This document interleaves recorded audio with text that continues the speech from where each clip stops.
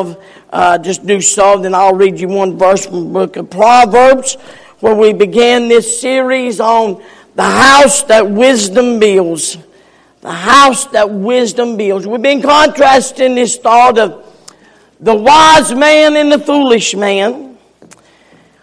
And last Sunday we looked and seen the house that wisdom builds endures. Thank God. House that wisdom builds, talking about those two foundations. And the man that heeds the Word of God builds on the solid rock. And the one that does not heed builds on the shifting sand. And it fell, and great was the fall of it. Then we looked last Sunday night on the house that wisdom builds educates. It's our job to educate our children. And we looked at that. This morning, with the help of God, we want to look at the house that exemplifies or is the example. Proverbs 24:3 said, "Through wisdom is a house builded, and by understanding it is established." Psalms 112 and verse 1, "Praise ye the Lord. Blessed is the man that feareth the Lord, that delighteth greatly in His commandments." Let's go to the throne of grace and ask the Lord to help us this morning. I want to ask Brother George Brown to please pray. God, it's again we thank you, Lord, for the privilege to be here. Thank you, God, for your blessings already. I pray, dear God, today, God, for Pastor George, he stands to preach your holy word. I know he will praise you on the power of God. Be one lost. This be the day we get saved. All this else can go in. Amen. You can be seated.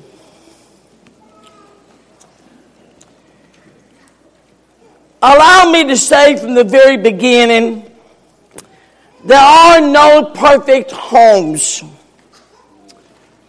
Truth be told, we all have failed in many times in different areas.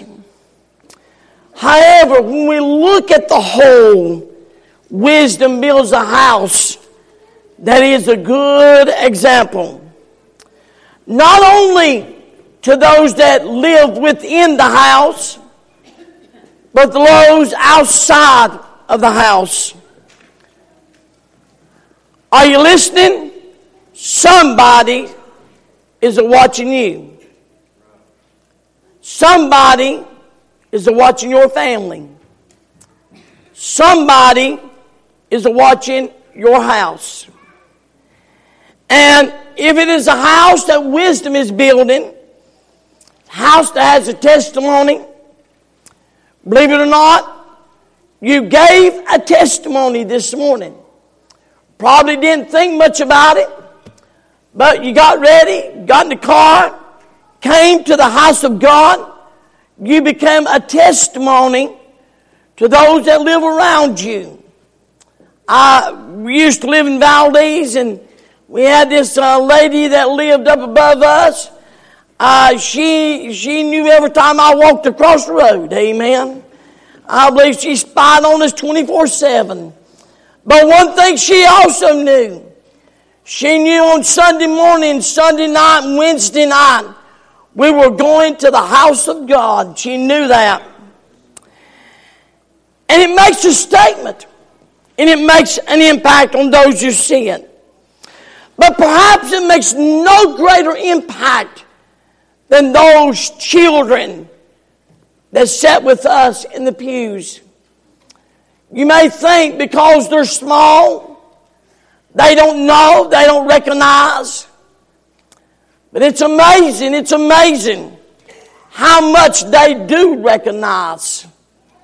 What's important to you, what's important in your life, what you're living for, what has priority, if you will. And they recognize it very quickly and very early. Now, of course,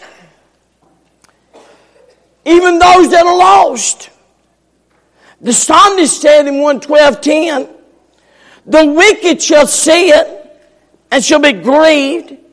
He shall gnash with his teeth and melt away. The desire of the wicked shall perish." The wicked can even see the house that wisdom builds. and it affects them, how they live. So this morning, let's look at three things that I believe that the house that wisdom builds exemplifies, or if you will, is an example to. First of all, it will exemplify the fear of God. Psalms 112:1, praise ye the Lord, blessed is the man that feareth the Lord, that delighteth greatly in his commandments. Psalms 111:10 says, the fear of the Lord is the beginning of wisdom. Good understanding of all they that do his commandments. His praise endureth forever. Proverbs 1:7, the fear of the Lord is the beginning of knowledge, but fools despise wisdom and understanding. Proverbs 1:7 says, the fear of the Lord is the beginning of knowledge, but a fool despises wisdom and instruction. Proverbs 9:10, the fear of the Lord is the beginning of wisdom, and the knowledge of the holy is understanding. Years ago, I don't know if they're still popular, I don't think so, but years ago there was a slogan that was put on t-shirts and everything around, said, fear not, or no fear. Had said, no fear. Oh, I want you to know, we ought to fear the Lord, not in a sense of shaking or fearful from that sense, but it's a fear of reverence and honor to God. It is a fear that recognizes He's holy and worthy of our worship, and He's worthy of our reverence. A fear of God. In Proverbs chapter 9, there are 5 instructions He gives us concerning the wisdom or the foolish. First of all, He said, don't reprove or rebuke a mocker, someone who is unteachable and filled with pride. Proverbs 9:8 said, reprove not a scorner, lest he hate thee. Truth of the matter is, the Lord said this in Matthew 7:6, give not that which is holy to the dogs, neither cast ye your pearls before swine, lest they trample them under the feet and turn again and rend you. A scorner would despise the message and the messenger because has no fear. Many people reject the wisdom, and a scorner, a mocker, says you can't help them. They'll reject everything you have to say. Second, He said, rebuke only the wise. Rebuke a wise man, and he will love thee. I want to ask you a question this morning. Everybody look this way, please. Everybody look this way. Can you be instructed? Can someone teach you something? Can you be helped? Will you take instruction from others? The Bible says this, rebuke a wise man and he will love thee. He'll embrace the truth wisdom wants to give him. Number 3, instruct the wise and he'll become wiser. Give instruction to a wise man and he will yet be wiser. A wise man is grateful for instruction or very willing to say, I want to learn. I want to grow. I want you to help me to grow. Have you arrived? I haven't forgot what I'm going to say. I want to let that soak in. Have you arrived?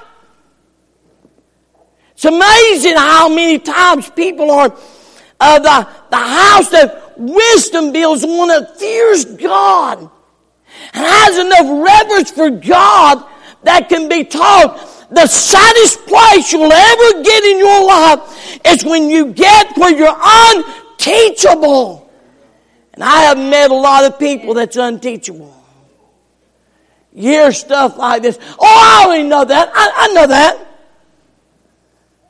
I know that. You don't need to tell me. I know that. You're unteachable. Oh, I got position in the world. I know more than you do. You're unteachable. The truth of the matter is, everybody can teach us something. And we would do well to learn what that is. Everybody we come in contact with, wisdom's building a house that fears the Lord. Instruct the wise and he'll become wiser. Teach the righteous and he will seek to learn even more. Teach a just man and he will increase in learning. A righteous person is someone that's always teachable, always learning, always growing, always desiring. Boy, it starts with a good fear of the Lord. Then we got to know where the beginning part of that wisdom is. The fear of the Lord is the beginning of wisdom. Fearing, trusting, knowing. I believe there's nothing greater. I believe there's nothing greater than we need as God's people. A good fear of the Lord in our life. We have no fear of sin. And the reason we don't fear sin is we think we got it hid. The Bible says, be sure your sins will find you out. I love this. Me and Darlene have always prayed this, and we tell our grandchildren this. We tell them, we pray, well, if you sin, we're praying God will drop the covers off of that and it'll be known. Why? Because sin is destructive. Sin destroys and is destructive. And the fear of God brings wisdom. And it starts with a good fear of God. Realizing. I love one of the best ways to know if you're saved. One of the greatest ways to know if you're saved is whenever you do wrong, God convicts you. How many of you can't get by with nothing? Amen. I mean, God just ride my britches off half the time. I just can't get by with a thing. I need to think something bad, and it won't be long. I'll be doing something, and God will say, now what were you thinking like that for? You know that ain't right. You know that's not the way you ought to be thinking. I'm be thinking about something, and God bring conviction. You know why? Because I'm saved and I got a fear of God. So, oh, God, forgive me. I don't want to think that way. The truth of the matter is, the fear of God is the beginning of wisdom. When we lose the fear and the reverence and an awe and a worship of God, we are making the first steps. We're making the first steps of getting in a mess and destroying a house. The house that wisdom builds is a house that fears God. Do you have a fear of God? Do you have a fear of God? Trusting, knowing the Lord. It's a knowledge of the Holy One. Amen. Number two, it will exemplify the fear of God. Number two, it will exemplify the favor of God. Psalms 112, we find the favor of God. Notice what the favor of God brings. Sometimes we may call it a blessing. You may have a different name, but it's the favor of God. First of all, it brings a blessing. Notice in verse number 1. Praise ye the Lord. Blessed is the man that feareth the Lord, that delighteth greatly in his commandments. It brings a blessing. Every human being here this morning, and every human being on earth, desires one thing. They desire to be happy. That's what that word blessed means. It means to be happy. Actually, it means be happy, happy, happy. Yet, it's amazing. People look for it in all the wrong places. When people begin to seek happiness, this morning, if it'd be okay, I'm going to take my coat off. It is a little bit warm this morning. That'd be okay. I don't usually do that, but man, I'm about to have spontaneous combustion up here. Amen. And I just want to poof and puff of smoke. It's hot. And everybody wants to be happy. There's not a person here. There's not a young person. There's not none of our young people here this one that doesn't want to be happy. Lord, how many times have I heard this said? God wants me to be happy, don't He? The problem is, we look for happiness in all the wrong places. And amazingly, people spend their entire life chasing empty things that never bring true happiness. The Word of God gives us a man. He's called the preacher, Solomon. He wrote Ecclesiastes. And we have a record, we literally have a record of a man that sought happiness in everything you could imagine. He sought satisfaction in education. Man, if I can get an education, I'll be happy. And there ain't nothing wrong with education. But he said, if I find it, so he got the best education. He saw happiness in knowledge. Well, if I gain knowledge, I'm going to be happy. Boy, he sought it in worldly pleasures. And oh, did he chase worldly pleasures. He saw happiness in wealth. And my, was he wealthy. Possessions, power, self-indulgence, even hard work. He tried women, wine, wickedness. He tried everything you could imagine. And Ecclesiastes 2:17, this is what he said. Therefore I hated life. Therefore I hated life. In the end, Solomon astounds the world by declaring that only one thing can bring true and lasting joy. Ecclesiastes 12:13. Some of you are chasing as hard as you can. Trinkets, toys, pleasure, good time, this, and this. Only to find, in the end, just one more thing. Just one more thing. Notice what the wise men, the preacher said. Let us hear the conclusion of the whole matter.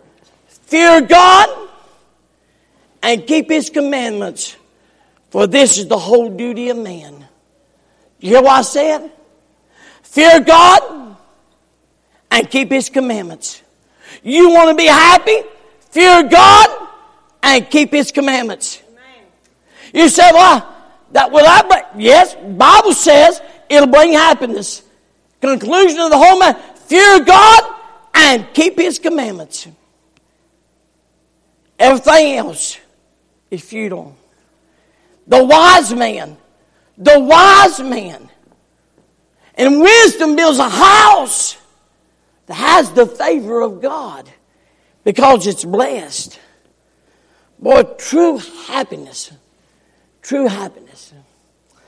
I was mowing grass yesterday, and I was just thinking about God and all that He is and all that He's done in our life.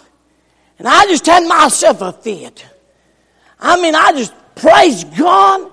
It is so, there's a joy in giving God his rightful place and rightful, just being right with God, that nothing else can take the place of it. It's a genuine happiness. May I say, it brings a blessing. Not only that, it brings a brightness. Unto the upright, Psalms 112:4, there ariseth light in the darkness.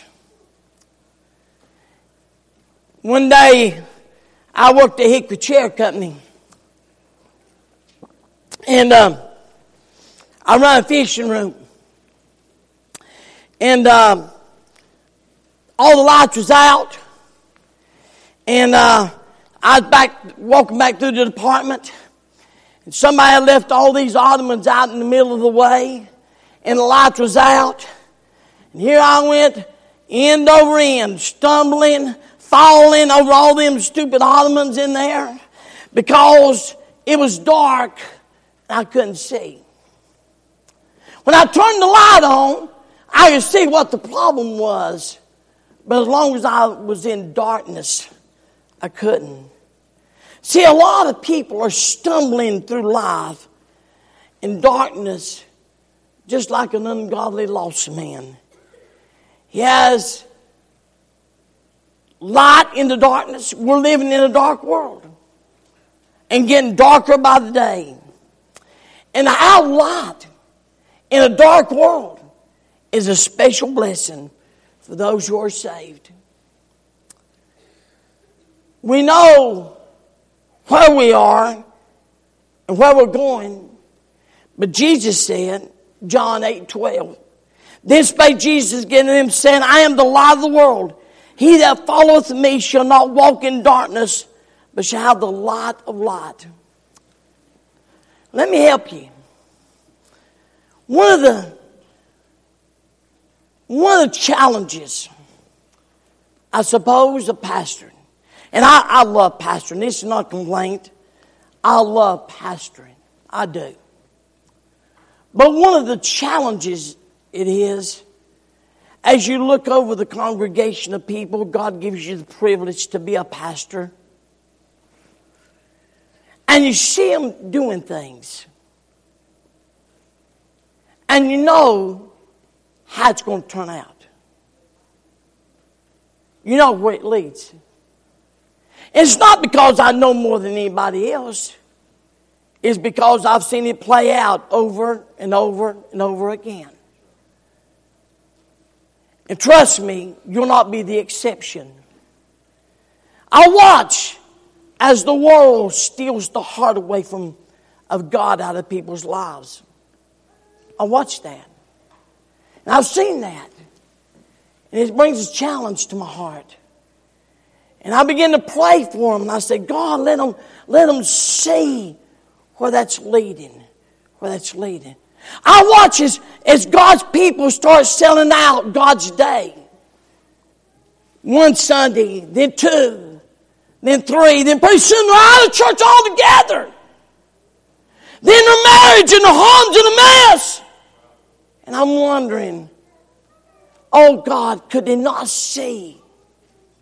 Could they not see where that leads? I've been here long enough. I pastored long enough. I pastored long enough now to watch these little kids, little bitty kids, grow up to be teenage kids. And I see some of them don't love God. They don't care for the things of God. But then I watch mom and dad. The Sunday night, Wednesday night wasn't important. And now they're teenage kids. It's not important to them. And many times, their lives are wrecked and scarred. And you see, and I sometimes wonder, God, can't they see? Can't they see? The truth of the matter is, sometimes I wonder if they have the light or they're just in darkness. John 3:19 says, this is the condemnation that light is come to the world. Men love darkness rather than light because their deeds were evil. 2 Corinthians 6:4. All you young people need to listen to this. Be ye not unequally yoked together with unbelievers. For what fellowship hath righteousness with unrighteousness? And what communion hath light with darkness? The two, light and darkness cannot be in the same space together. One's going, the light will overpower darkness. Well, the darkness will overpower light. Colossians 1:13, who had delivered us from the power of darkness and has translated us into the kingdom of His dear Son. 1 Thessalonians 5:5, you're all children of light and the children of the day. We are not of the night nor of the darkness. Brings a brightness to your life. I believe it's a brightness that lost people around you ought to be seeing that. It's a brightness. By the way, it exemplifies the favor of God. Do people see the favor of God?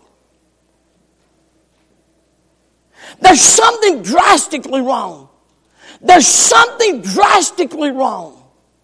When you're with someone and they're sinning and you join them in their sin, something's drastically wrong.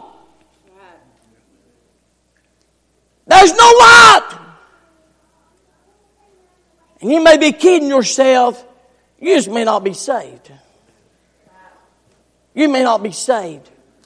You know what I said? You may not be saved. If you're with darkness and are lost and you're light, those two should be separate. It's a natural separation. It's a natural. And if you can enjoy the darkness, then I've got to ask you and love you enough to say, have you got the light? Are you uncomfortable? This is my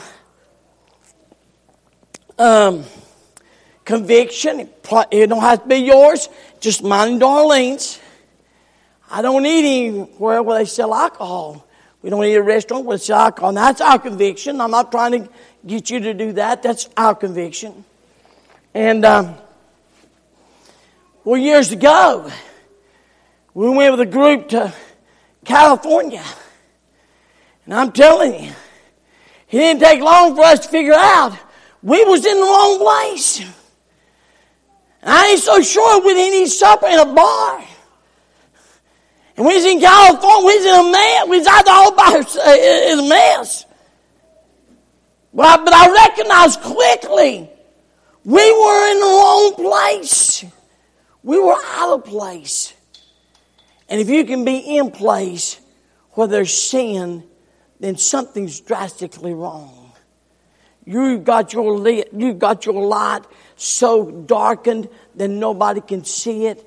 Boy, our light ought to shine when we walk in a room for saved. And there's the lost people, that light ought to so shine that everybody says, what does he have? What's different about that person? What's different? It ought to be seen. It ought to be seen. How many, look up, how many sees them lights? They're not hiding themselves. Number 3, it brings a bounty. Not only brings a blessing, a brightness, but a bounty. He had dispersed, he had given to the poor. His righteousness endureth forever. His horn shall be exalted with honor. God will bless his life with a bountiful. Notice his concern. He had dispersed and given to the poor. The very essence of practical godliness is when you see people that have a need. Time out! People that have a cell phone and 2 cars don't really have too much of a need. A man called me one time and said, would you help me pay my light bill? I said, well, do you have a cell phone? Yeah. I said, what's your cell phone bill? $280 a month. I said, well, son, how's your light bill? He said, if I do away with my cell phone, my son will beat me up. I thought to myself, Lord God, He ought to beat you up. Amen. And I said, it was ridiculous. A lot of people say they got a need, but they got cell phones, they got cars, they got everything else, got cable. You really don't have a need. Your priority's just out of sorts. Amen. Boy, I wouldn't advise this, but you may need to do this. Our girls remember this. Years ago, I got a phone bill of $50. I took the phone off the wall, took it back to the phone company, said when we get enough sense to use this thing, I'll get it back. But I left it there. We didn't have a phone for a year. I know some of you would die if you lost your cell phone, but I'm going to tell you, if you have a need, if you have a need bad enough, you can. How many knows you can live without a cell phone? How many knows we'd probably be better off if we didn't have them? Amen. Bible says, if truly need, but James 2:14, what doth it profit, my brethren, though a man say he hath faith and have not works, can faith save him? If a brother or sister be naked and destitute of daily food, and one of you say unto them, depart in peace, be ye warmed and filled, notwithstanding you give them those things which are needful to the body, what doth it profit? The truth of the matter is, whenever God says the house that wisdom builds has the favor of God, and you'll be concerned about those around you. Millions are starving across this world. As a matter of fact, countless Christian agencies specialize in relieving the hungry. Let me say this. You need to go to a third world country to appreciate the United States. I went into Mexico in a mission. Everybody's selling. Is it still that way? Everybody's selling. Boy, I'm going to tell you, kids, everybody's selling. You know why? Because they're trying to survive. Trying to survive. The truth of the matter is, we're very blessed. The house of wisdom has the favor of God, has compassion. His righteousness endureth forever. It's where we get our word piety means. It refers to godliness, to reverence for God. A person whose great devotion to God is pious. As it is written, he hath dispersed abroad, he hath given to the poor, his righteousness remaineth forever. Then his capacity. Notice, his horn shall be exalted with honor. Horn epitomizes strength, power in the Bible. It means he's got influence, authority, weight, sway, influence. House of wisdom builds exemplifies the fear of God. It exemplifies the favor of God, and it exemplifies the fervency of God. Wisdom hath builded her house. She has hewn out 7 pillars. 7 is a number for dedication, commitment, and a strong desire. Let me say this. There's nothing greater. There's nothing greater than for Solid Rock Baptist Church. Nothing greater for your family and for your home is, I'm just going to be blunt, we need a revival of men that's got a backbone that will lead their families. I'm talking about not hit and miss, on and off, but committed, faithful, dedicated to the things of God. We are dying as a nation in need of some men that'll just step up and lead their families. I'm convinced of that more than I've ever been. Now, I know sometimes ladies have to do that, and I applaud you, and I praise God for you. By the way, you ladies that has a husband that will lead, you ought to praise God for them. You ought to rejoice in them. You ought to help them. And sometimes ladies have to, and I understand that. But all we're dying for the lack of dedication and commitment and a strong desire to just worship God. Number 7 is the type of completion and perfection. 2 Chronicles, the Queen of Sheba come and saw Solomon. He had built a house that wisdom built. And she said, I'm just going to come and see for myself. I've heard, but I'm going to come and see for myself what kind of house it is. Notice what she saw. She saw his abode. And when the Queen of Sheba had seen the wisdom of Solomon and the house he had builded. Your home, are you listening? Your home is a testimony to those people around you. It's a testimony to your family. It's a witness for God. It's a testimony. Is your home? Did people drive by your house?